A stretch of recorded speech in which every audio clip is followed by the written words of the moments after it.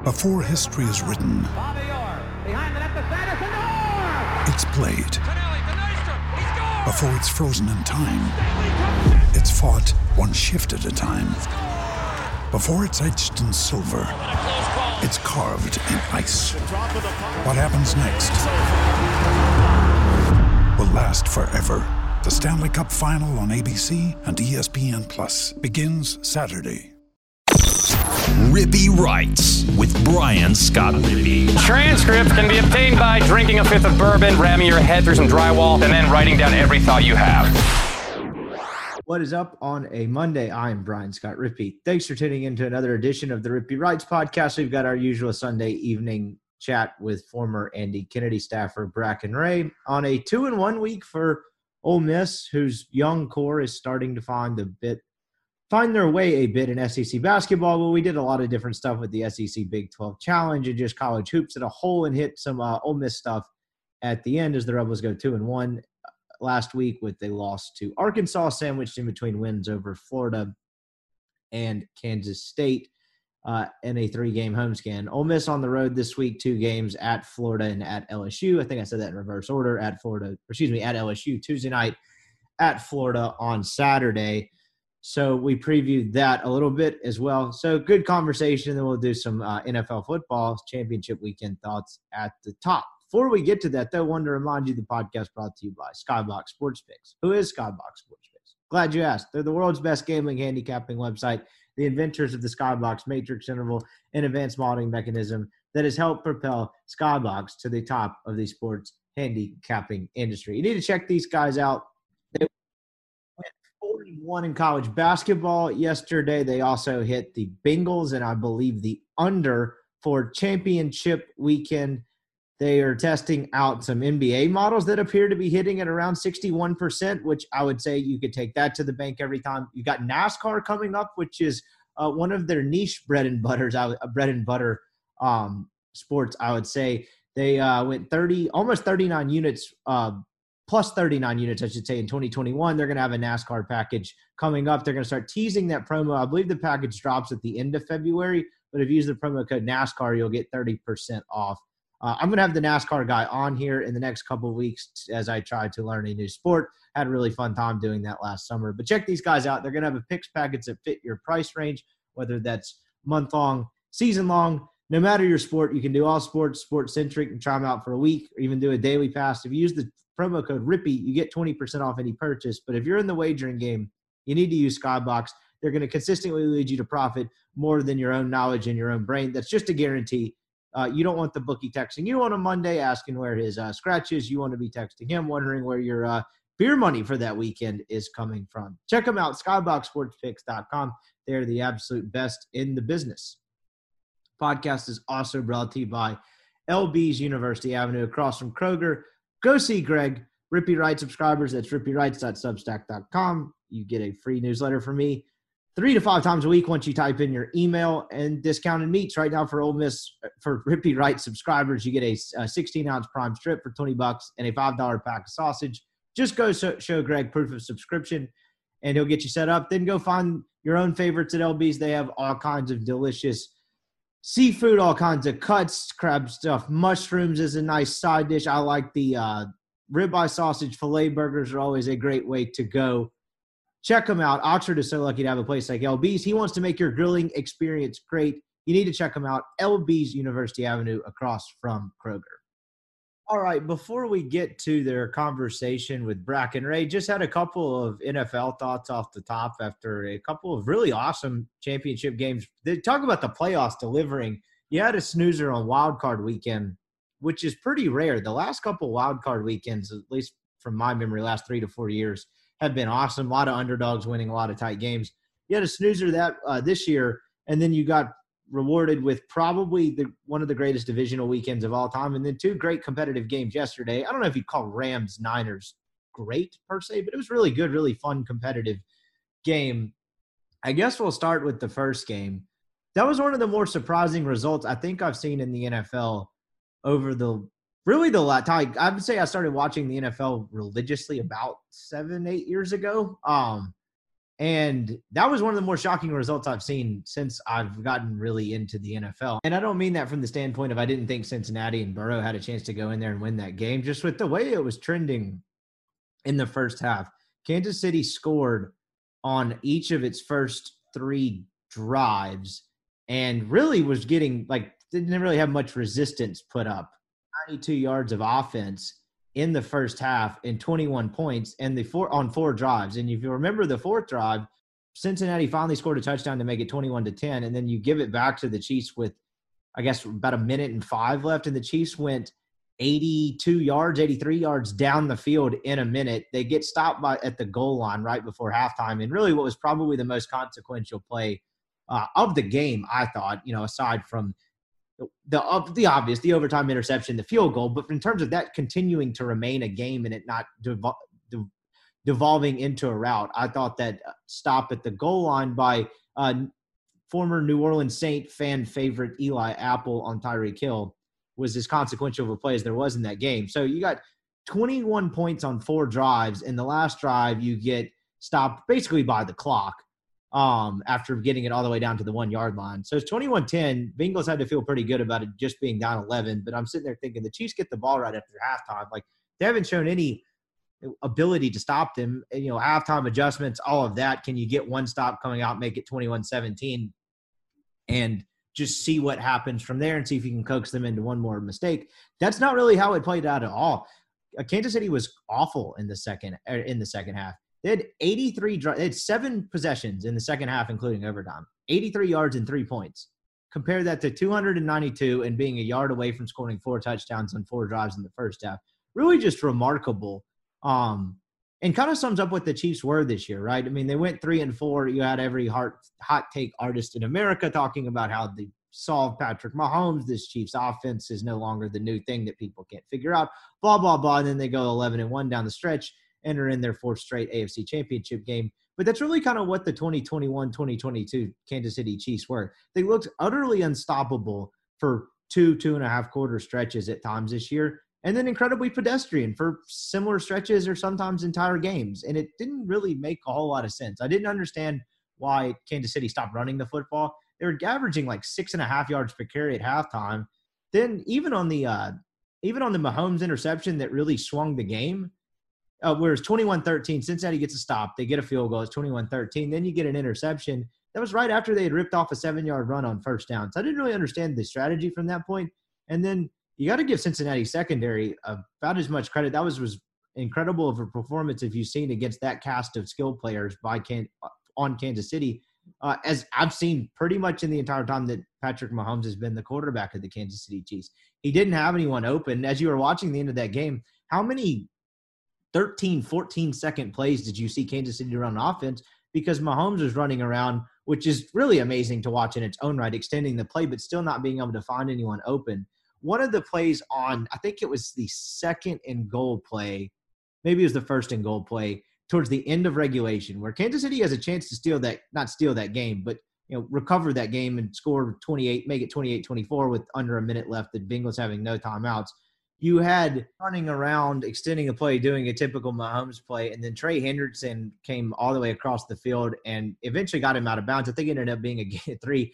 But Hendrickson then has to go over to the sideline, take a knee. I think he got oxygen, but was just completely down to his knees in terms of being exhausted. And that was really after chasing Mahomes around for a play. I know he'd been on the field for most of that drive, but just that one play was so exhausting. And you got to give the toughness that was on display from Cincinnati's defense was pretty incredible to watch, because it's demoralizing when Kansas City's moving the football up and down the field like that in the first half. Arrowhead's really loud place to play, as we debated on the internet this week, as if Joe Burrow had never played in an SEC stadium, but nonetheless still a pretty tough place to play. It's demoralizing. And for them to rebound the way they did in the second half and hold arguably the best offense in the NFL, maybe the best offense we've seen in the last half decade, to 83 yards and 3 points on 7 drives in the second half is truly the stuff of legends. And that would lead you to the other side of football. Speaking of legends, Joe Burrow, my God, what an incredible American story. Not even just a great football story. Dude goes to Ohio State. It's a nuanced underdog story, right? He goes to Ohio State. He gets a full scholarship, competes for the starting job, and loses out. It's not like this kid was, Josh Allen and had to go JUCO and then Wyoming type of thing. but, had never really gotten a chance to have his own team in college, and then he transfers to LSU, and my God, what a transformation from that first year to the second year and then everything since. Really, you watch the film of Burrow, like his first year at LSU versus the second and to now, and it looks like a completely different quarterback. But, I saw a stat yesterday, no one has won the Heisman, won a national championship, and won the Super Bowl. Joe Burrow's got a chance to do that in like 2.5 or 3 years, which is pretty remarkable. And not to turn this into a nauseating transfer portal debate, but is Joe Burrow who he is right now without the transfer portal? I would argue no. Maybe there's a path there, but certainly doesn't look like the one he took, which is really just an incredible football, like I said, American story of just kind of perseverance and toughness. I don't really know what it is about Burrow. I thought he was really good yesterday.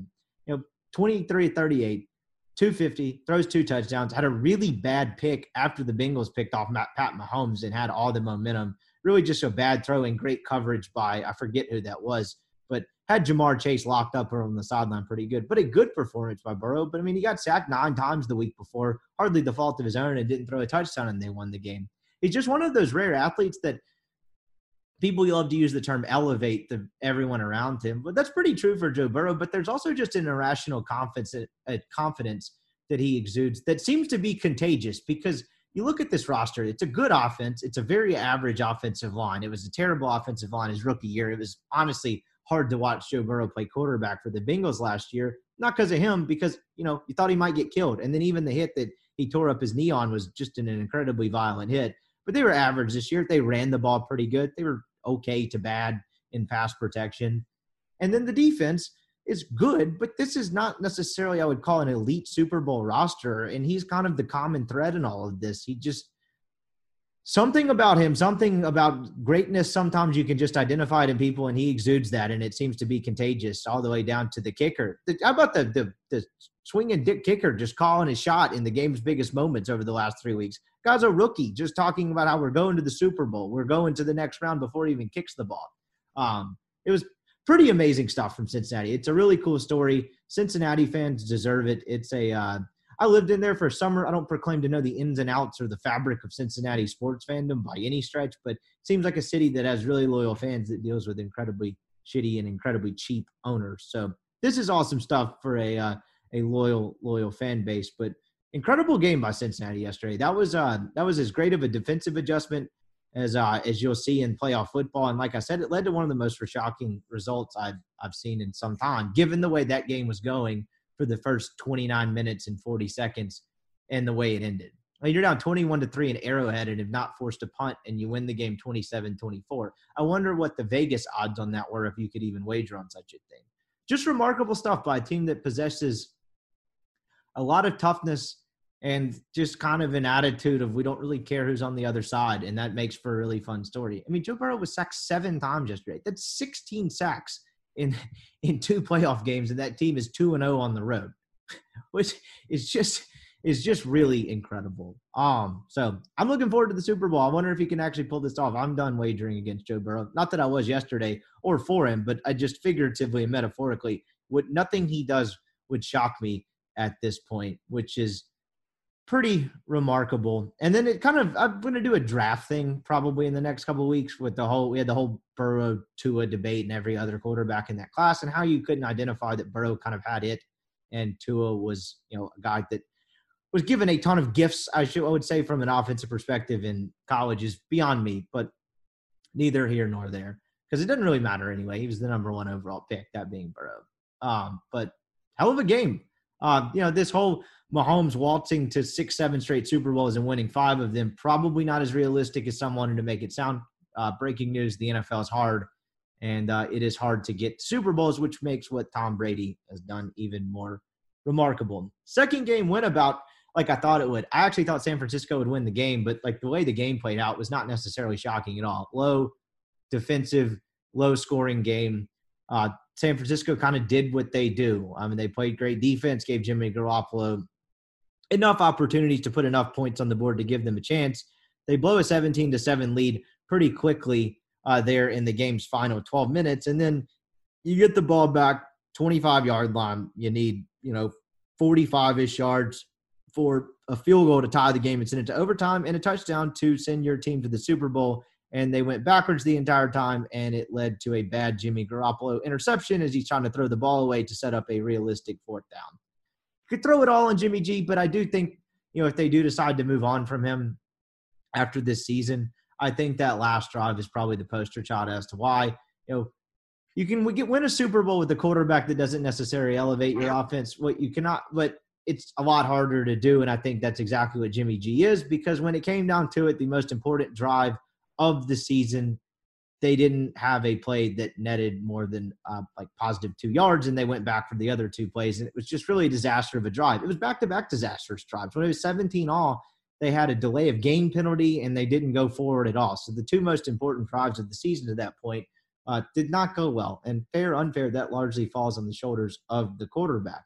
So that one wasn't overly shocking. I thought the Niners were really good. I thought they would win and beat the Rams for the 3rd time, just because I thought Kyle Shanahan is a little bit better version of Sean McVay and seems to be kind of like the big brother that has little brother's number in that sense. But credit to the Rams. You knew eventually, Jimmy Garoppolo went 3.5 quarters without getting sacked, and I think he was only hurried 3 times. You knew that Los Angeles defensive line was going to get to him eventually, and when it did, he did not respond well to it. And it took a while, but, the last couple of drives of the game, they really kind of hit home in what was otherwise a really incredible performance from San Francisco's offensive line. So just as we all drew up to get the Rams and the Bengals, not the sexiest matchup, I would say, but 2 really compelling stories from a quarterback perspective from Matt Stafford spends all those years in Detroit. Good numbers, bad organization, can't win the big one type of vibes, but how much is that is the Lions and how much is that is Stafford? And then he leaves the Lions in his first year. He wins 3 playoff games, including a road game against Tom Brady, and is in the Super Bowl.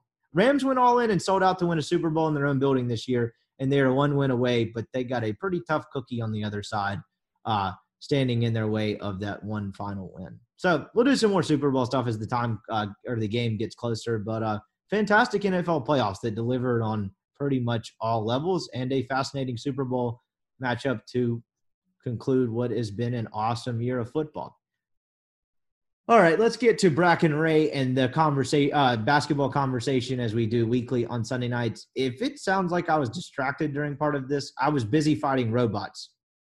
My computer throughout the second half or so of this interview just started playing random clips and audio clips that I had stored on my phone, and I could not figure out how to stop it, even though I paused the podcast to stop it at one point. So I don't think it showed up in the audio too much, hopefully not too annoying, but if I sound like distracted at some point during this interview, it is because I'm trying to figure out how to make my computer stop playing random clips. So don't really know what the deal was there, but great conversation, great insight on with Bracken Ray on hoops, and some NIL stuff as it pertains to Ole Miss's basketball program that I hadn't really thought about. All right, here he is, Bracken Ray. All right, we now welcome on former Andy Kennedy staffer Bracken Ray. Going to talk some Ole Miss. They had a crucial week this week that ended 2-1. Like anything else that this team wasn't pretty, I wouldn't call it, but I think a defining week in this team's season. So we'll get into a little bit of that. Obviously, some SEC Big 12 Challenge stuff, and just kind of the hoops world at large this weekend. What's up, my man?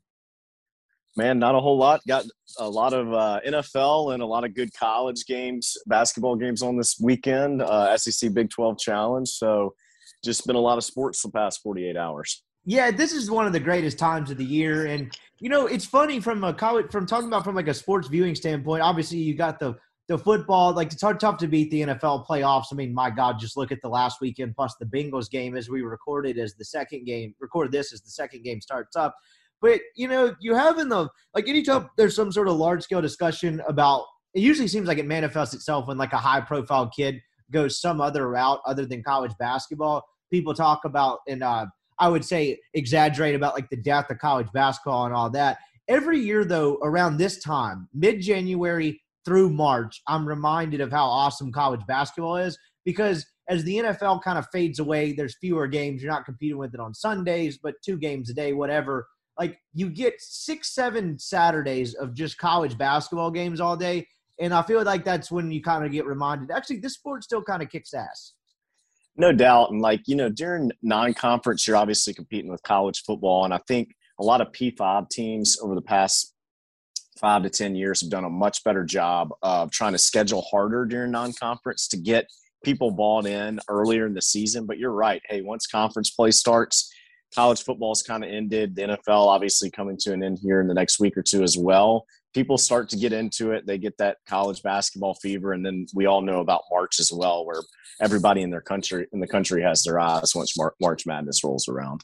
Right, exactly. And that's one of the things, I mean, I'm sure you view it a little differently working in the industry, but just from like a viewership standpoint, like college basketball is always going to be just fine because of the NCAA tournament just being one of the most awesome sports spectacles on earth. Like there's just nothing like it. And you like get reminded of it every year. It's hard to remember how awesome it is, in July or even like October or something, but damn, that tournament's awesome. And I can't wait for a full edition of it this year. Let's kind of getting started. So I had this question written down to ask you as I was watching some of the games yesterday. When you're on a staff and you're in the heart of SEC season, do you guys like or dislike the SEC Big 12 Challenge? Like, is that something that you just think, oh, whatever, it's another game? Does it disrupt your rhythm? How do you guys view it as a staff? I'll tell you this. I think that it was even more important about kind of in its inception. It was even more important than it is today because the league was so bad, getting 3 to 4 teams in every year, and you needed that game in there as a non-conference boost, increases your strength of schedule, gives you another opportunity at what we now call, quad 1 or maybe a quad 2 win. So I think it was super important at the time as well. I think now it's kind of just a nice little change of pace too. For some of these teams, you're beating up on each other and cannibalizing each other. It's one last opportunity for the conference to raise raise where it is at from a conference standing standpoint. Going 6-4 yesterday was huge. 2 years in a row for the conference winning the SEC Big 12 Challenge. And as the conference gets more and more serious about, basketball, these things from a national perception standpoint are huge for the SEC. It's a great point you make, and particularly I think you nailed it in terms of the time frame. But even like 2, or I guess that would be 3 years ago at this point, I remember Kermit's first year, the league was better. Obviously, you had that whatever that year was where you had the bottoming out, and they're like, "Hey, this shit's not going to stand. Like, we can't do this anymore." But sorry, I had some random video clip playing in that. But anyway, as I'm looking up these scores, but I remember in Kermit's first year, I believe they had a pretty good Iowa State team with Taylor Horton Tucker come into the pavilion. They shot something ridiculous from the field and kind of ran Ole Miss out of the gym. But I remember writing about that being an important opportunity for Ole Miss because that year they get into the tournament largely because they beat Auburn twice when Bruce Pearl's kind of first good team and then that road win at State. The league was better, but it wasn't as deep as it was now unless I'm misremembering. I just remember that Iowa State game being a big opportunity for Ole Miss to kind of boost its net. I believe that was the first year of net and its resume. So that was a huge opportunity for them. Let me give you one more point on that too. For a school like Ole Miss, who we'll just combine RPI and net into one term, over the past, we'll call it 15 years, has probably averaged out about 80 in where it's sat.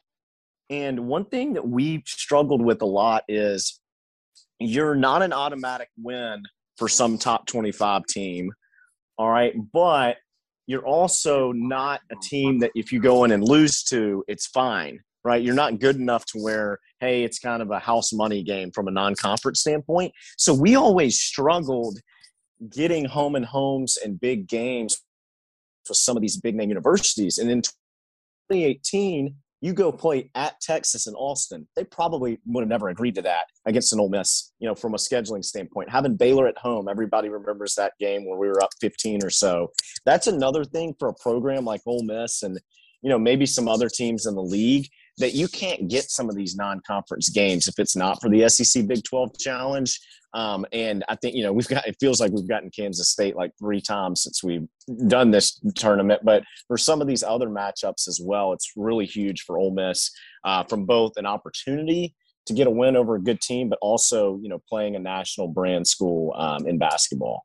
Yeah, you're dead on, and that's something I hadn't really thought about. And I think you probably forget about it as the league's gotten better and the non-conference slate hasn't mattered as much. When you look at this team's non-conference slate this year, it wasn't exactly a murderer's row. And then Memphis hasn't really turned out to be good anyway. So it was really a rather weak one, but you didn't think about it from that standpoint because the league was fine. So it's like, whatever, they'll have plenty of opportunities. But as you mentioned, like when the league wasn't great, that actually mattered a lot. I mean, hell, the first AK tournament team in 2012, I guess that would have been technically 13 by the time they made the tournament, but 2012, 2013 season, you know, they were still arguing and kind of debating the day of that the SEC championship game against Florida, whether Ole Miss had done enough to get in. You had the stupid Jimmy Dykes graphic about front of the plane, back of the plane, all that shit. And they're in the conference championship game. That team won like 26 games and was kind of a borderline SEC tournament, borderline at-large decision. And like, it feels like we live in a different world now because the league's good, but like they would have loved to have had the SEC Big 12 Challenge back then, I'd imagine. No doubt. And I always use the example of Bryce Drew's, I think it was his first year at Vanderbilt. They were like 17-15 and went to the tournament because they scheduled hard. You know, part of that, I think the commissioner and the SEC has put more of an emphasis on that to ADs and coaches in the league to try to schedule harder, but also having things like, you know, better facilities and some of this SEC network money are kind of helping with that as well for buy games and stuff like that. So it's huge to schedule hard because it gives you a little bit more leeway going into, you know, conference play as well. Yeah, and so on top of that as well, or I guess as we kind of like get into it, like, do you look at the schedule each year when you're a staff and like think like we got a good draw or we didn't get a good draw? Like, I guess like when the schedule comes out this year, you know you're in the SEC Big 12 Challenge. Are you hoping for the best team possible? That may seem like a very obvious question. Yeah, I mean, I think you always are. I mean, and, you know, it seems like it always ends up with the Kentucky, Kansas. You know, that happens a lot. But, I mean, it was huge for us getting Texas. That was a big deal for us. And you go and play against Mo Bamba. I mean, that was a huge deal. But, yeah, you're hoping for best draw possible. And I know they schedule it out to where the SEC teams have to perform to a certain level as well and then knock the other four teams out of the conference as well. So we were always – you know, you're always hoping that your average over the past, whatever it is, 2 seasons maybe to get you into the tournament. You're always hoping you can get in there because if not, you get the AAC drawing. And really and truly, that's normally a 3-bid league that, you know, has some teams that really fluctuate from a performance standpoint. So you still get a non-conference one, but it's not as sexy. Makes sense. What did anything stand out yesterday as we just kind of run through it before we get into Ole Miss? Alabama gets a massive win. Kentucky beat the living shit out of Kansas. Just as you went down the board yesterday, did anything stand out to you? I mean, I thought that Kentucky game, that was crazy. I was not expecting that at all. And it shows that, you know, their ceiling's super high. I mean, they could be a Final Four team, but I think that their floor is decently low as well and could get knocked out in the second week too. So, Kentucky played really well. Great game between Texas and Tennessee. I thought it was really cool. A lot of the Chris Beard, Rick Barnes things they kind of did going in that game, bringing Rick Barnes back as he obviously was there for whatever it was, 17 years or so. Those are two guys that I like a lot as well. Bama, I think this week was huge for them because they have been all over the place. I'm kind of starting to think that they're a team that kind of plays to the level of the competition that they play against. That kind of seems like what their deal is right now. I still think Notes can get it going. But like I said, 6-4 for the SEC back-to-back years, winning that. Going into the previous, before the last 2 years, I think the Big 12 was winning like 2/3 of these games. So huge deal for the conference from a national perception. Absolutely. And Alabama's interesting because you've been kind of on it early on in the particularly early on in the years we discussed this. You mentioned you didn't like their front court. I haven't watched a ton of Baylor this year, but I was kind of surprised at how well they fared in this game, given kind of how a typical Scott Drew team is constructed. Yeah, and they had a great atmosphere as well at that game. I mean, they had like 3,000 students there, which was awesome. But yeah, for Bama, look, there's three things that, kind of concern me. A, don't love their front court. B, and this kind of plays into A, I think they have rebounding problems at times. C, when you go so analytically focused and shoot the volume of threes they do as well, what happens on the night when it doesn't go in? You're putting a lot of emphasis on that. So going into the tournament, that's always going to be kind of my concern with them going forward. Seems like to me, the more and more I watch Kentucky, the more and more I like them.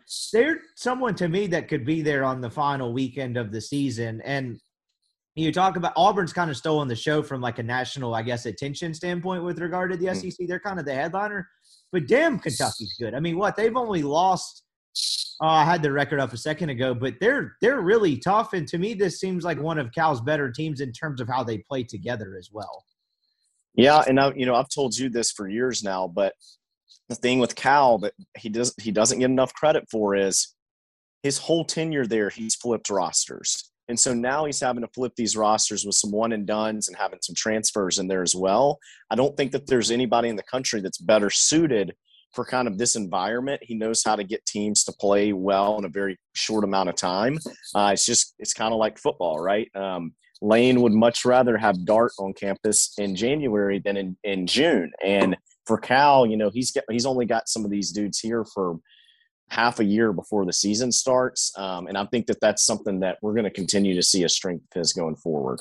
Their only conference losses, they lose at Auburn. Can't really fault them there. And then they lost a tough game at LSU when they lost. If you were like watching that game, they lost Severe Wheeler in the first 4 minutes of that game.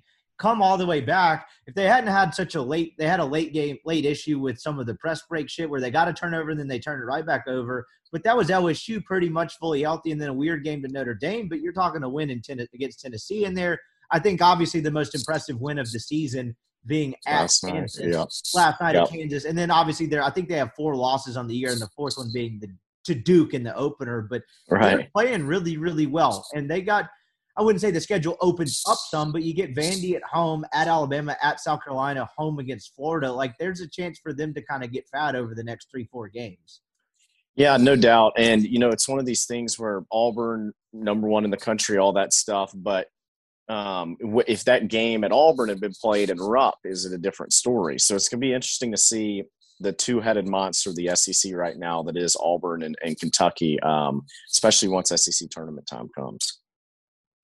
Keep going down kind of through these games or whatever. Texas Tech loses a tough game on Tuesday night. I think that was, maybe it was Monday night at Kansas. Probably should have won that game. I watched pretty much that entire second half and the overtime and left thinking, I think Texas Tech might be better than Kansas. I don't know if that's actually true, but leaving that game, they certainly played better that night, didn't get the result they wanted.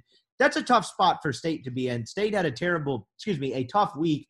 They go and lose an overtime game at Rupp, and then you catch a Texas Tech team that, not that they necessarily, I would say, got screwed at Kansas, but there were some favorable whistles, and they lost a tough game. This felt like a rebound central, and Texas Tech really kind of had their way with them. What do you think of Texas Tech? They seem really, really tough.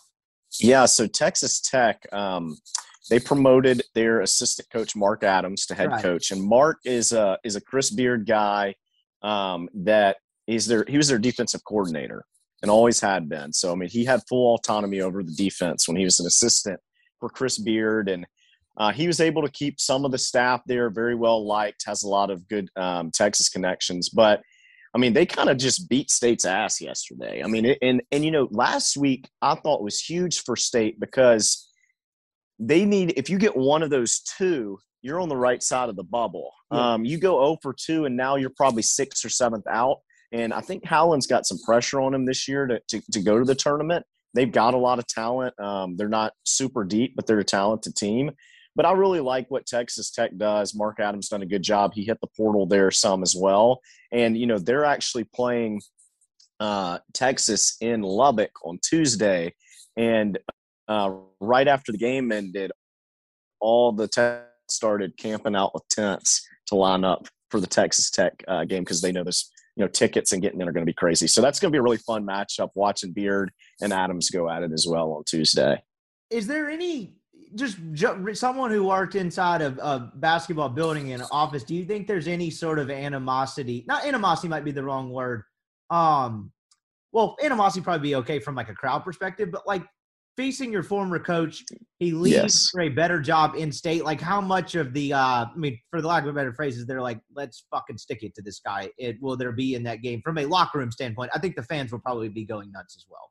I think there definitely will be.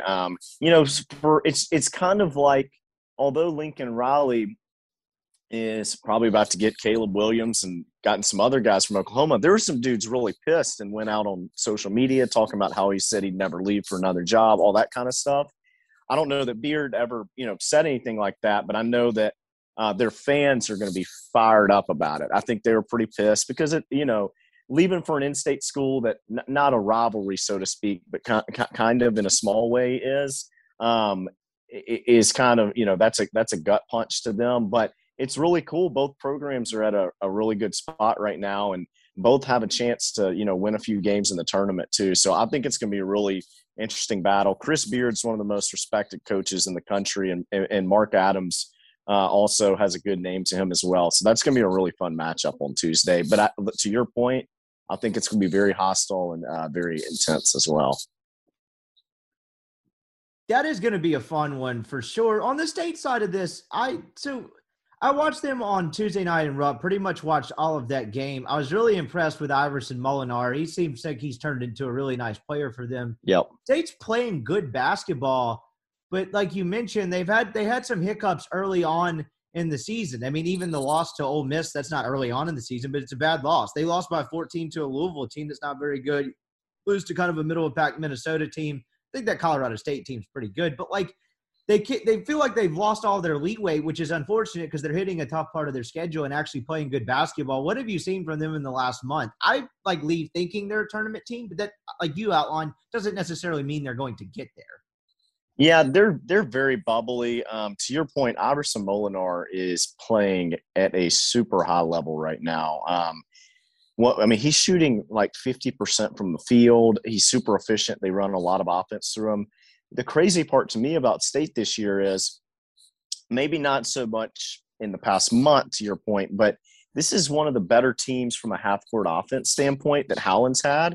I've told, everybody consistently that I've never been impressed with his stuff in the half court and kind of the sets he runs, but they're better there. I think for them, inconsistency is huge for them right now. And then second, they're not very deep. Really in college basketball, once you get to this point in the season, you really only need 7 or 8 dudes. But, I don't know that Howland's comfortable really with more than 6 of them right now. And so I think that's another thing that's hindering them a little bit. Looking down the line for them, they get South Carolina at home, and then you go at Arkansas, Tennessee at home, and LSU, and then at Alabama. The South Carolina game notwithstanding, that's going to be kind of what makes or breaks them from a tournament standpoint over the next 2.5 weeks, is it not? Because without reading every single game they have left, after you finish that 4-game stretch, they have a weird deal where they go back-to-back against Missouri on twice in 2 days, twice in 3 days. And then it's at South Carolina, Vanderbilt, home against Auburn and Texas A&M. Like this 4-game stretch after the South Carolina game that you got to take care of business feels like this is something that could make or break them. Like on February 17th, which is the day after the Alabama game, I feel like you'll know possibly Howland's fate and also where this team is headed from a tournament perspective. Yeah, I mean, if you go win, 2 or 3 out of 4 of those, you feel pretty good going into that back-end stretch. The crazy part, though, is South Carolina's kind of a pain in everybody's ass right now because I don't even know that they're an NIT team. But, they went and beat A&M, and A&M's trying to get in the tournament as well and kind of bubbly. So that's not going to be an easy one against Frank's team there. They play super hard. But, yeah, this 4-game stretch, I think you made a great point there. It's going to determine what their future of that program looks like a little bit because of Howland and, 1-6 or 1-7 so far for him starting off. Is he just you mentioned you've never been impressed with him from an X's and O's standpoint, and I hear that from people all the time, and mostly people that don't know basketball like you do, where they're like, I don't understand how he has all this talent and they look that terrible offensively.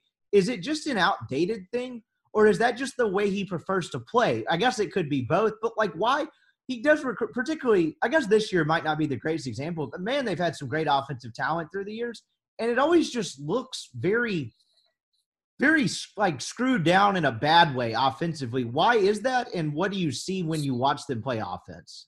Yeah, I think it's too simplistic and too elementary, the stuff that he runs. It's a lot of just very basic quick hitters. I think good offensive coaches are ones that put defenses in bad matchups I think he fails to do that a lot. To your point, they've had talent a lot of the years that he's been there. My first eye opener for him was actually his very first year, where he has, Q, Malik, Fred Peters, IJ Reddy. I'm missing Craig Sword. They had a really good team. And, year one, you give them benefit of the doubt, but it's like this should at least be a host NIT team. And they have a losing season. They were not very good. So I was like, there's something here. And his tenure there has always been very interesting to me. He gets a lot of kids too. He's got this perception of being a really good recruiter. But if you take out the kids that were related to state alumni, it kind of shrivels down from there as well. State basketball alumni. So it's kind of hard to tell. He's benefited from that maybe more than anybody in the country has over his past 6 or 7 years. So very interesting tenure for him. To your point, though, I think it's too simplistic, and he doesn't do a good job of getting defenses into bad matchups with his talented players. I don't know how old he is. I remember sitting in a press conference one time and hearing him talk about his grandkids. So that just from a simple genetic standpoint, I'm guessing he's not young. Do you think this is his last gig? Like, if it doesn't go well this year, if it ends poorly this year and he gets axed, like, that guy doesn't pop up somewhere else, does he? I've heard a little bit of both, so I could see either way. I do think that whatever, if he gets fired, I think he'll end up living back on the West Coast, though. That's my gut there. So whether he's coaching or not, I do think he'll be back in California. Interesting. As we keep rolling down here before we get to some of the Ole Miss stuff, Kentucky, Kansas. And we did the Kentucky part of it, but the Kansas side, they're 17-3. They're 5th in the country. They've been good at times, but, I've never been overly impressed with them. If you made me bet for or against a Final Four team or Elite Eight, because Final Four is pretty tough, I would actually say no. What have you seen watching Kansas this year? Well, with Kansas, I think they've had a pretty good season so far. I think last night, you're occasionally just going to have games where things aren't clicking for them. And so I think their games that they've lost, or even some close wins that they've had this year, it kind of seems like a on-court chemistry deal where not like, hey, you've got beef, players have a beef with each other, but they can't figure out how to put all the pieces of the puzzle together. But then there's other nights where they're on as well. So Self's got a deal too, just like Cal, where he's kind of got a mixture of your one-and-done guys, your high-rated recruits, and some transfers. And he's got more of the transfers than he probably had in the past. And so finding a way for that to gel, I think, is something that program's trying to figure out right now, because they know they're going to have to evolve to it going forward. What do you make of LSU yesterday? Is that just a matter of them needing to get healthy? Is this kind of a portion of their season where you probably look back and you think, well, you look at who they had available versus what they didn't? Because I think fully healthy, they're actually kind of scary. But yesterday was surprising. I figured they would win this one on the road no matter who they were down. I did as well, because I don't just love TCU, but I think for LSU, their big thing, and we talked about this, they were undefeated in non-conference, and we said, look, going into SEC play, they're probably going to lose 4 or 5 of them. This is not going to keep up. For LSU, I think that it's not just being hurt, but it's also molding that roster back together as the pieces come in and getting them to gel. And I think that that's going to be a big thing for LSU, because they had 2 of the guys back last night, but not all of them. Or Pinson was on minutes restriction. I didn't watch the whole game, but I think that that's kind of something that they're struggling with as well. On the other side of it, talk about a team on the upswing. It seems like Arkansas has figured it out. They get a nice win over a Bob Huggins team that's pretty good, not great by any stretch, but it seems like Muss and Arkansas have figured it out. I think they've won 6 in a row at this point. That's and you're right. talking a road win at LSU mixed in there. Obviously, they beat Ole Miss. That's a road win in the SEC. Not great, but you get a home win over A&M in there as well. Seems like they're playing much better basketball. Yeah, they kind of just seem like maybe an 8 seed in the NCAA tournament to me, right? Even that game against Ole Miss this past week, I didn't find them overly impressive. Going and beating Hugs up in West Virginia is no easy feat at all. I think West Virginia's been playing bad lately too, but they just kind of seem like a comfortable on Selection Sunday, 8-9 seed in the tournament, may can win a game or so. I don't think their ceiling is obviously anywhere near as big as it was last year, though. The only one that I found interesting, non-SEC Big 12 Challenge game was South Carolina and Texas A&M. A&M starts the season, 14-1, 14-2, something like that.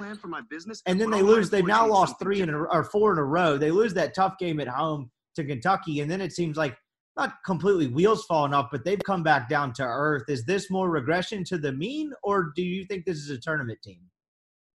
You said A&M? Yeah, A&M. Yeah, I think it's a little bit of a regression of the mean because I think Buzz is always going to get the most out of his team from a potential standpoint. I just don't see this team. This team's not super talented. They're not NCAA tournament talented on paper to me. The thing always is like, hey, Buzz is going to get you a few wins better than what your prediction is because of his ability to coach, also his ability to motivate, keep locker rooms together as well. I think this is regression to the mean, but I don't think you'll see the wheels fall off. A&M since day one has always seemed like an NIT host team to me. So that's 3 years for him there now. Not that there would be any pressure going into year 4, but how would you kind of evaluate what he's done so far? Give it just for the sake of the argument, if they don't end up making the tournament there this year, because if you'd have told me on paper, I'd have probably said when he took the job, they'll make a tournament within the first 3 years, just because I think pretty highly of him as a coach. Yep. But that was also a pretty solid rebuild from taking over from Billy Kennedy. How do you evaluate big picture what Buzz has done at A&M so far? Yeah, I mean, it's a good job. When you talk to people, they normally have it somewhere between 5th and 7th in the league is kind of where that job sits. From a perception standpoint, you're right. It was a little bit of a rebuild, but that's a good enough job to where it's got enough resources to where you should be, you have the capability to rebuild it in a year or two. It's not like taking over whoever has to take over Georgia. I mean, that's going to be a big lift, right? So I still have faith in Buzz. I think he may have to have some conversations with his staff around why personnel doesn't look better than it does. But Buzz is a Texas guy. He loves that job. Obviously left. It's kind of a lateral move in a way going from Virginia Tech to there. So I think Buzz still gets it done. But for right now, he's coached from an in-game standpoint, done exactly what I would have thought, maximizes teams, right? From a personnel standpoint, I think there's some questions to be had. I think that's a great way to put it. That's a bad loss to South Carolina. That felt like a chance for them to get right. I assume they come back home after that. I haven't looked at their schedule, but that would make sense with the way their schedule was this past week. That's a tough one because Frank doesn't have a very good team this year. That's right. Frank's team's not talented, but they're kind of a pain in the ass, and we've talked about this. I mean, I kind of think this may be it for Frank there at South Carolina. So that was one that if you're wanting to keep it's not completely over, but that's one that puts you behind the 8 ball a lot, trying to get into the NCAA tournament. So A&M's got some work to do. Another thing about the league being good, as we talked about at the top, you get a road game at Tennessee's ranked, home against Missouri, then back-to-back games against LSU and Auburn. So, if they're going to prove it, they'll have a chance to over the next week or so. That was really – I don't think we missed much anything. Did anything else stand out to you yesterday? What could be SEC Big 12 Challenge or just college basketball as a whole? No, not really. I think that was about it. Auburn winning by 20. I don't know that I expected them to win by that much. I like Porter Moser a lot in Oklahoma. But, they're just kind of showing that they are the cream of the crop right now. They don't have many bad days. So Bruce obviously got extended 5.4 for 8 years. It increases $250,000 every year. So, it's really interesting. I mean, it's interesting to see. It's like Lane at Ole Miss. For some of these jobs, you can make them into better jobs than they are if you're winning. The school and the boosters, et cetera, are willing to put money into it as well. And so, if you would have told me half a decade ago that an Auburn coach was going to stay put rather than going to Louisville, I mean, I would not have bought it. So, I mean, it's really, really good for the league. I've told you a million times, I go back and forth on what I think about Bruce, whether I like him or not. But, man, he's a hell of a coach, and they do a great job getting good personnel in there. That seemed like the perfect combination, right? So they get that new arena either right before or right after he got there. I can't really remember. And yep. he got a buy-in from them almost immediately. They were showing up at games his first 2 years when Auburn wasn't very good. How hard is this to do? Because Auburn now, I mean, say you just get 2-3 more years of Pearl top, like minimum. So you're talking about like a 6-7 year sample size at that point. I would call them a perennial top 15 program with the way this is trending in the current stage, not historically over the last 2 decades, but since the Bruce Pearl era has started at Auburn, I would say they're a top 15, top 20-ish program. How hard is that to do at a place that didn't have a ton of basketball tradition? And is it just kind of the perfect storm, or how much credit do you give Bruce for that?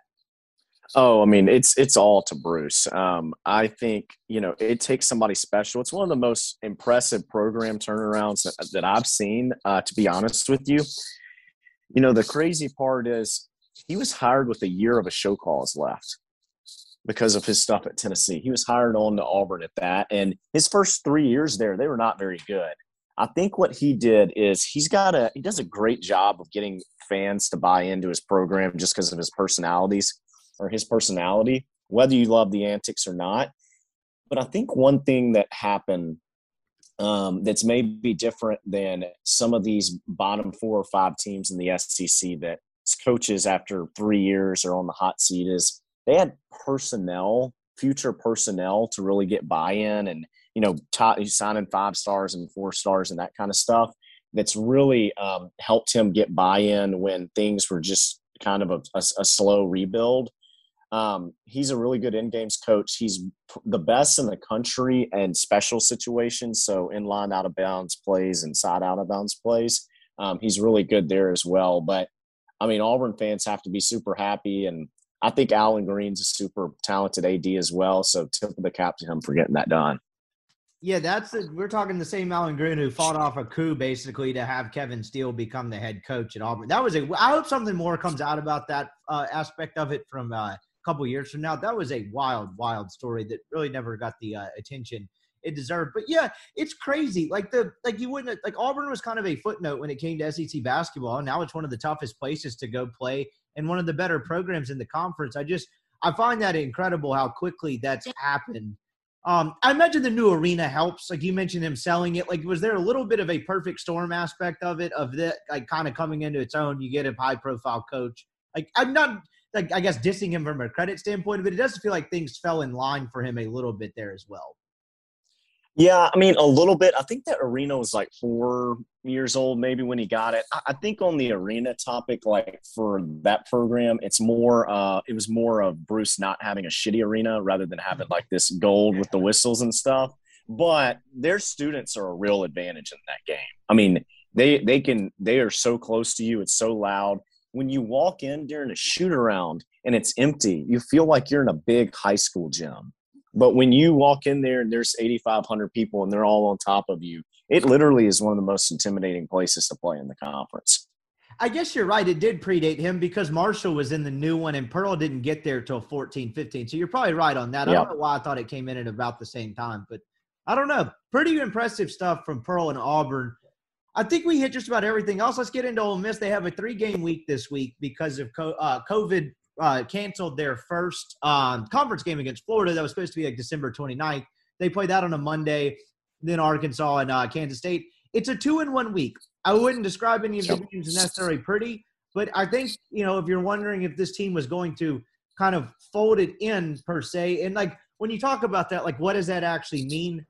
I would say more like a kind of a go through the motions and just get through the year. I think you got your answer both in the way they defend and you get 2 wins. I don't know the last time Ole Miss had a 2-win week, probably sometime back in December. What did you think of the week as a whole and kind of what it means going forward? Yeah, I mean, look, I think we talked about this. They needed to get at least one to keep it going forward. And like you said, this is not like, hey, locker room falls apart issues, but it's more of, it would have been more of going through the motions if you lose all 3. I think it's something getting 2 out of 3 is huge, not what we expected. It's going to be big for their psyche. I think for the program, how this week, and this is not, complete program changing thing, but just a 1-week sample size, you're starting to see that they've definitely got some young pieces to build around as well, which is huge. And so that was great. And even in the Arkansas loss, they out-rebounded all 3 teams this week. I don't know how many back-to-back games they out-rebounded people this whole season outside of maybe some cupcake non-conference. So, that goes to show that they're still playing hard. I think this week was good to make sure that they don't go through the motions going forward, and they proved that they didn't this past weekend. I'm glad you went there on the rebounding because that's what I had written down to ask you. And I was about to wonder what's changed. And I was throw a theory. You got 7 rebounds from Daeshun Ruffin and 7 from Matthew Morrell yesterday. Of the 43 rebounds Ole Miss had a team, you get 14 of those from your guards. What do you think's changed? How much of it was matchup induced, or how much of it is them getting better? Well, I mean, I think there was some matchup induced. If you look at it, like I thought that Florida earlier this week was one of the best guard matchups that Ole Miss had this year. It was a really good matchup from Ole Miss from a guard standpoint. I think when you look at rebounding this past week, you can look at the schematics and X's and O's and all that kind of stuff. Really, this was an effort thing. Ole Miss, I think the whole weekend won their 50-50 balls, their live balls as well. And so that it shows effort and how they're playing super hard this past week, which was something that you and I had a question of what would that look like. Daeshun Ruffin, staying on the topic of him, his last 3 games, 21, 10, and 17. And in those games, you're talking 2 turnovers, 3 turnovers, and 3 turnovers.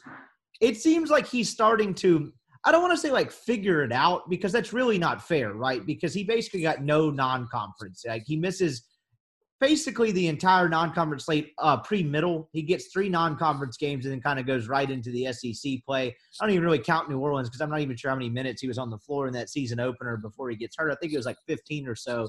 But it seems like he's I'd say figure it out. It seems like he's kind of coming into his own and getting adjusted to college basketball, because I've noticed he's finishing better at the rim, and he's also not turning it over. And his shot selection, I think, in the last month has gotten a little bit better as well. What have you seen from him over the last kind of 4 or 5 game stretch? Yeah, I think that, he had a plus 14 plus minus yesterday, which is great. We knew that he could create. We knew he could score. I think one thing that you make a good point on is I think they're starting to run more action for him. And one of their best offensive situations outside of transition and putbacks is pick and roll situation with Nas Brooks. Now, Ruffin is not super efficient right now. His field goal percentage, 3% is not great. But because of, how electrifying he is and what he's been able to do the past couple weeks, the scouting report has changed to giving a lot more attention to him than they've had to with Jarkel or Austin Crowley, whoever it may be, running point in the past. So in these pick and roll situations, you see it once or twice a game. People put so much attention on him, or they're hedging, however they're guarding the ball screens. Boom, easy Nas Brooks, alley-oop dunk. And Nas Brooks right now is shooting 64% in pick and roll situations. A lot of that is because of how much attention teams defensively are having to put on Ruffin. So we look at his stat sheet. Has double-digit in scoring the vast majority of the games. He has a lot of assists. Yesterday, boom, rebounds pretty well. But I think there's some stuff outside of the stat sheet from how you have to guard him that could start opening this Ole Miss offense up a little bit. He's at 12 points a game, and that's outside of a 19-point performance at Dayton. Pretty much like that's going to hold into double digits in terms of it being his conference-only points per game. You make a great point about running more action for him in the pick-and-roll stuff. His assist numbers over the last 4 games, outside of having 0 against Arkansas and going 2-11 from the field, that might be a pretty big reason why they lost that game, have been great. And so as you kind of look at this team as a whole, Morrell gets 7 rebounds yesterday. I don't think he had a single turnover. Double-check that. Yeah, he definitely did not have a single turnover. Seems like he's playing better. And I've noticed in the last couple of weeks, he didn't have a great scoring and shooting night last night. I think he ended up with 9 points, 3 of 8 from the field. It seems like he's in the last 3-ish weeks, he's found ways to affect the game even when he's not shooting it well. And so you're kind of seeing 2 younger guys, 2 highly recruited guys, kind of figured this thing out at the SEC level around the same time. Yeah, and, to go back to the Ruffin point, bringing in Morrell with this as well, Morrell in SEC play shooting 50% from the three-point line. Think about when Ruffin got added into the equation, right? So Ruffin being able to create and draw so much attention, if you look at the stats, Morrell's quantity of uncontested jump shots has gone up significantly. So that's another thing there as well that's helping Morrell. If he gets an uncontested shot, makes the first two, whatever the case may be, he kind of seems like a guy that has to see that first shot get in to really develop confidence. And sometimes that's even in transition. Rough and playing is benefiting Morrell more than probably anybody on the team right now. So their 1-2 punch is going to be a lot of fun to watch the next 2 or 3 years. So now they go 2-1. Yesterday I thought they played pretty well offensively. I thought Ruffin had a pretty good day. But you're also talking about a Kansas State team that they finished at 45% from the field. But you're talking about – no, excuse me, that's Ole Miss. Sorry, I was about to say there's no way that was correct. They shoot 30% from the field. That's not going to win hardly any games. It's not a great Kansas State team, but it's a Kansas State team that's got a couple good wins, and they took Kansas down to the wire. But they were like 9 of their first 40. Some of that you got to give credit to Ole Miss playing good defense. But I think with the way Ole Miss has defended, like to me, as bad as this team is and as bad as it's gotten at times, the way they've continued to defend, and they're not perfect even through it all, is impressive to me. And you got to give Kermit Davis some credit there, because that's tough to do when things are going as tough as they have been a lot of the time for them on the offensive end. No doubt. I think it's super impressive that they're able to still guard like that. And, one thing you see with a lot of immature college players is if shots aren't falling, they're not guarding. And, one thing we've talked about, personnel is an issue, and there's probably not enough talent on this Ole Miss floor that we'd like there to be. But I do think that they've got good guys, genuinely good dudes. I hear that nonstop, both in press conferences and kind of behind doors as well. And I think, when you got guys like that on your team, they're never really going to quit. So defensively, out of like the 10 different types of action that you can guard, Ole Miss is really, really good in just about everything except for like cuts, like basket cuts and stuff like that. So they continue to guard at a good level, and the maturity to get popped in the mouth a lot this year and continue to guard, I do find impressive. When you talk about this young core, we outlined it. If you're going to put like kind of the selling point, like if I was tasked with having to sell the program and why things will end up being fine, you're selling Ruffin, you're selling Morrell. When you talk about the young core, you would like to be able to sell, Jamie and Brakefield. I went blank there for a second, but it just really hasn't happened yet. What do you make of his season, and what hasn't happened, and what does he need to do better? Yeah, I will say this. He does give them an ability to stretch for a floor a little bit from a three-point shooting standpoint, which is good. I just think for him, I haven't been super impressed with his motor. And that's something that's kind of been questioned at times in high school. Not that he's lazy, but I think they would like to see him have a little bit bigger of a motor. And that also leads to, hey, how much of rebounding is effort? It's like 80% of it, right? He's a guy that they need to be, delivering on the offensive and defensive rebounding side of the house more than he has, because they're having to depend a lot on Nas Brooks for that, and then some of their bigger guards as well. So for him going forward, I don't think it's like there's a ton of things to change. He's not super hold on 1 second.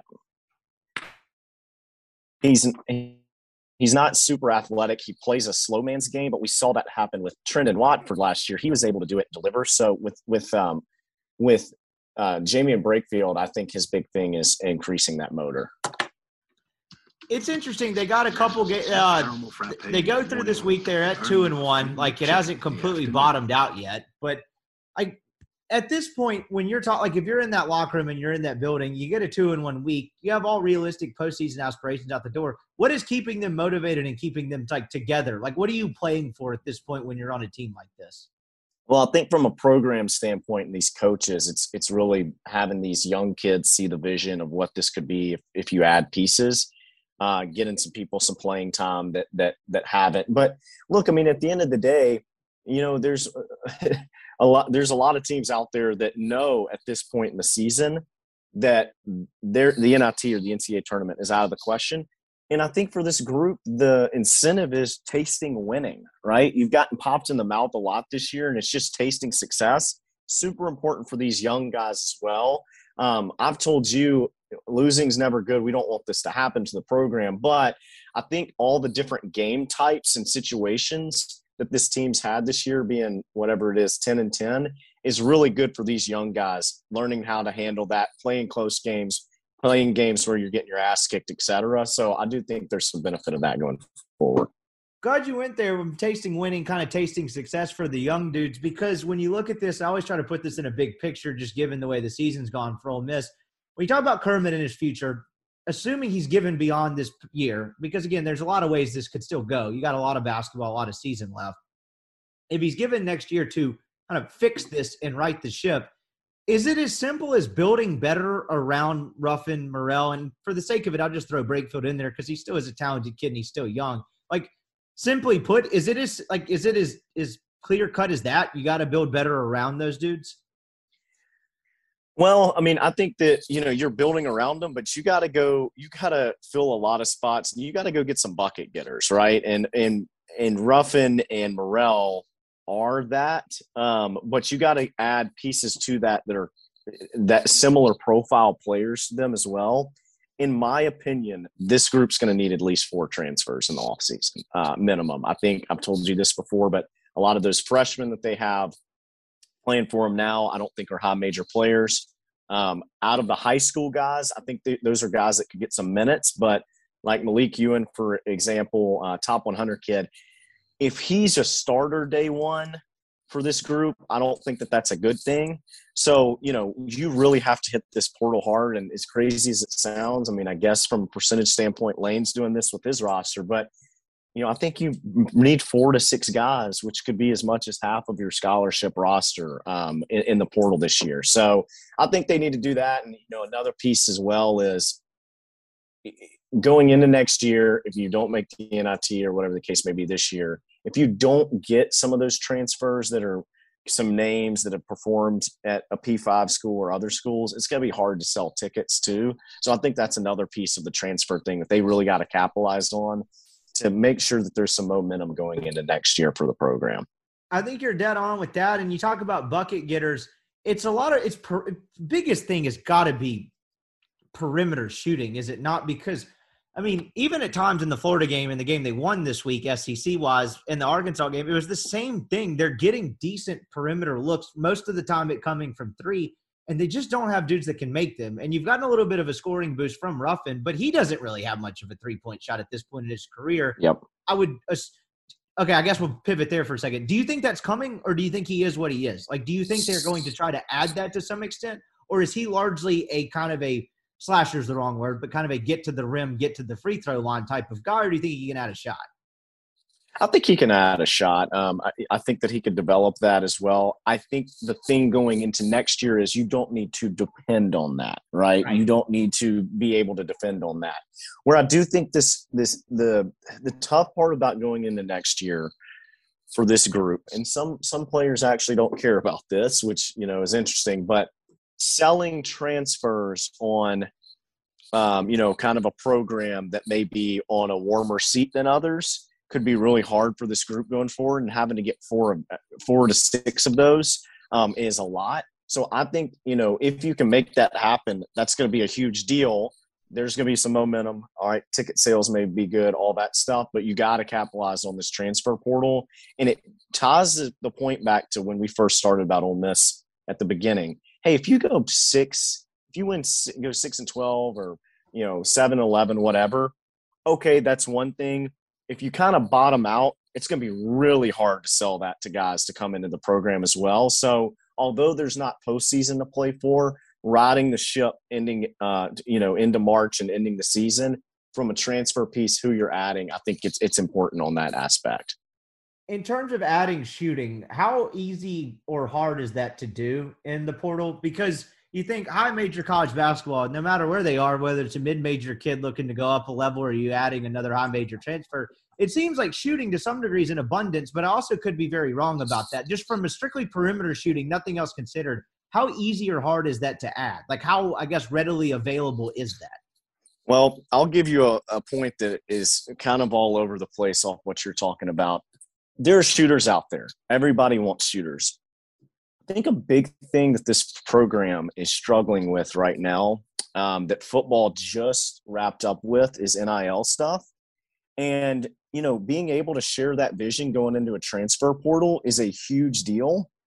And it's helping Lane right now, right? I mean, they were able to announce this and have some conversation, and they've got some guys that both regionally and nationally have NIL deals. Ole Miss was behind from a football standpoint there, but now is in a really good spot. I think Ole Miss is really behind in NIL from a basketball standpoint right now. And for people out there that are trying to think of whether they want to do this for basketball or not, right now is probably a really hard time to be sold to put money into NIL. But here's the thing. It's just like with mutual funds and investments. It's kind of like dollar cost averaging. Even though the program's not, at a great place right now, you have to consistently do that over time, because you may battle a transfer who's looking at just NIL.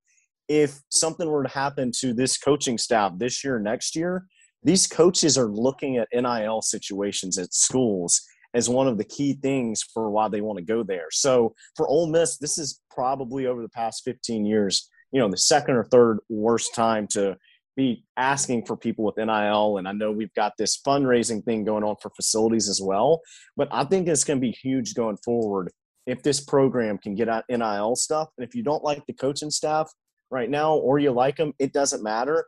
It is going to increase the attractiveness of your program to new coaches, new players, whatever the case may be. But I do think the program's behind on that right now. So I know that is kind of connecting the dot to the shooter point that you made. But I think that's like a top 3 item for trying to go get shooters or best available transfers once March and April comes. It's a terrific point, and it's something I hadn't really thought about, because when you think about this NIL stuff, and I would say made aware of kind of the main one that was being put together a couple months ago, and as it was coming together, I was like, oh, this would be really good. I'm impressed with them getting their shit together in that sense. Ole Miss is usually a little bit more behind on most things when it comes to that. It's kind of why they're in the status tier they are in the SEC overall, whether people want to like to hear that or not. But to your point, I didn't even think about basketball for a second. Like when you think NIL, you think football, because that's kind of what's stealing the headlines. But, talk about the slimy recruiting process. Basketball puts football to shame. And now all of this is above board. And like you mentioned, it is kind of a problem for them. And I'm curious to see how that changes. And I didn't even really think about it, like you said, from the standpoint of, well, even if it doesn't go great for this staff and you're looking to hire a replacement coach, whether that's next year, 2 years from now, like that affects the attractiveness of your job. And I hadn't thought about it from that standpoint. So yeah. And I mean, you got to think about it this way too. Like, if Georgia, like hypothetically, if this offseason Georgia, South Carolina, and Ole Miss all opened up, right, and all the jobs opened up at the same time, historically Georgia has probably a little bit of a leg up from an attractiveness standpoint. You saw Tom Crean kind of went straight for Georgia, really didn't look at Ole Miss a whole lot. But, I would say these things are 2 out of the top 3 most important for these coaches right now is, hey, the NIL. So what if Ole Miss had a better NIL situation than South Carolina and Georgia? And then B is current roster, right? That used to not be as important because you had 4 or 5 years to rebuild. But for these coaches now, they're on 2 or 3 year contracts. So being able to look at a current roster and say, hey, do I have 3 or 4 pieces that I can build around? I actually, right now Ole Miss has more compared to South Carolina and Georgia. They actually may have a little bit of a leg up there. So for Ole Miss, it's super important to be able to differentiate yourself from some of these similar teams in the conference. And we've got a really unique opportunity right now to do that. Great stuff. They have a big week on the road coming up. They're at LSU. They're at Florida. And you'll kind of get to see this youngish team or this youngest core continue to grow up with 2 really tough tests. Awesome stuff as always, man. I really appreciate the time. Go get you some food and enjoy the second half of this late game, and we will catch up again next week. Sounds like a plan. See ya. And that was Bracken Ray. Really appreciate his insight as always. It hasn't been a very interesting Ole Miss basketball season, but Bracken's brought it each and every week because we've kind of moved to, outside Ole Miss basketball stuff, college basketball as a whole, and some NIL things that I found fascinating as well. So always appreciate his insight. A+ stuff from Bracken as always. We'll be back later in the week, back to our regularly scheduled 3 shows. Got a couple irons in the fire as far as content goes, and then we'll have our Mailbag Friday show on Friday. So thanks for tuning in, making us a part of your day, and have a wonderful start to the week.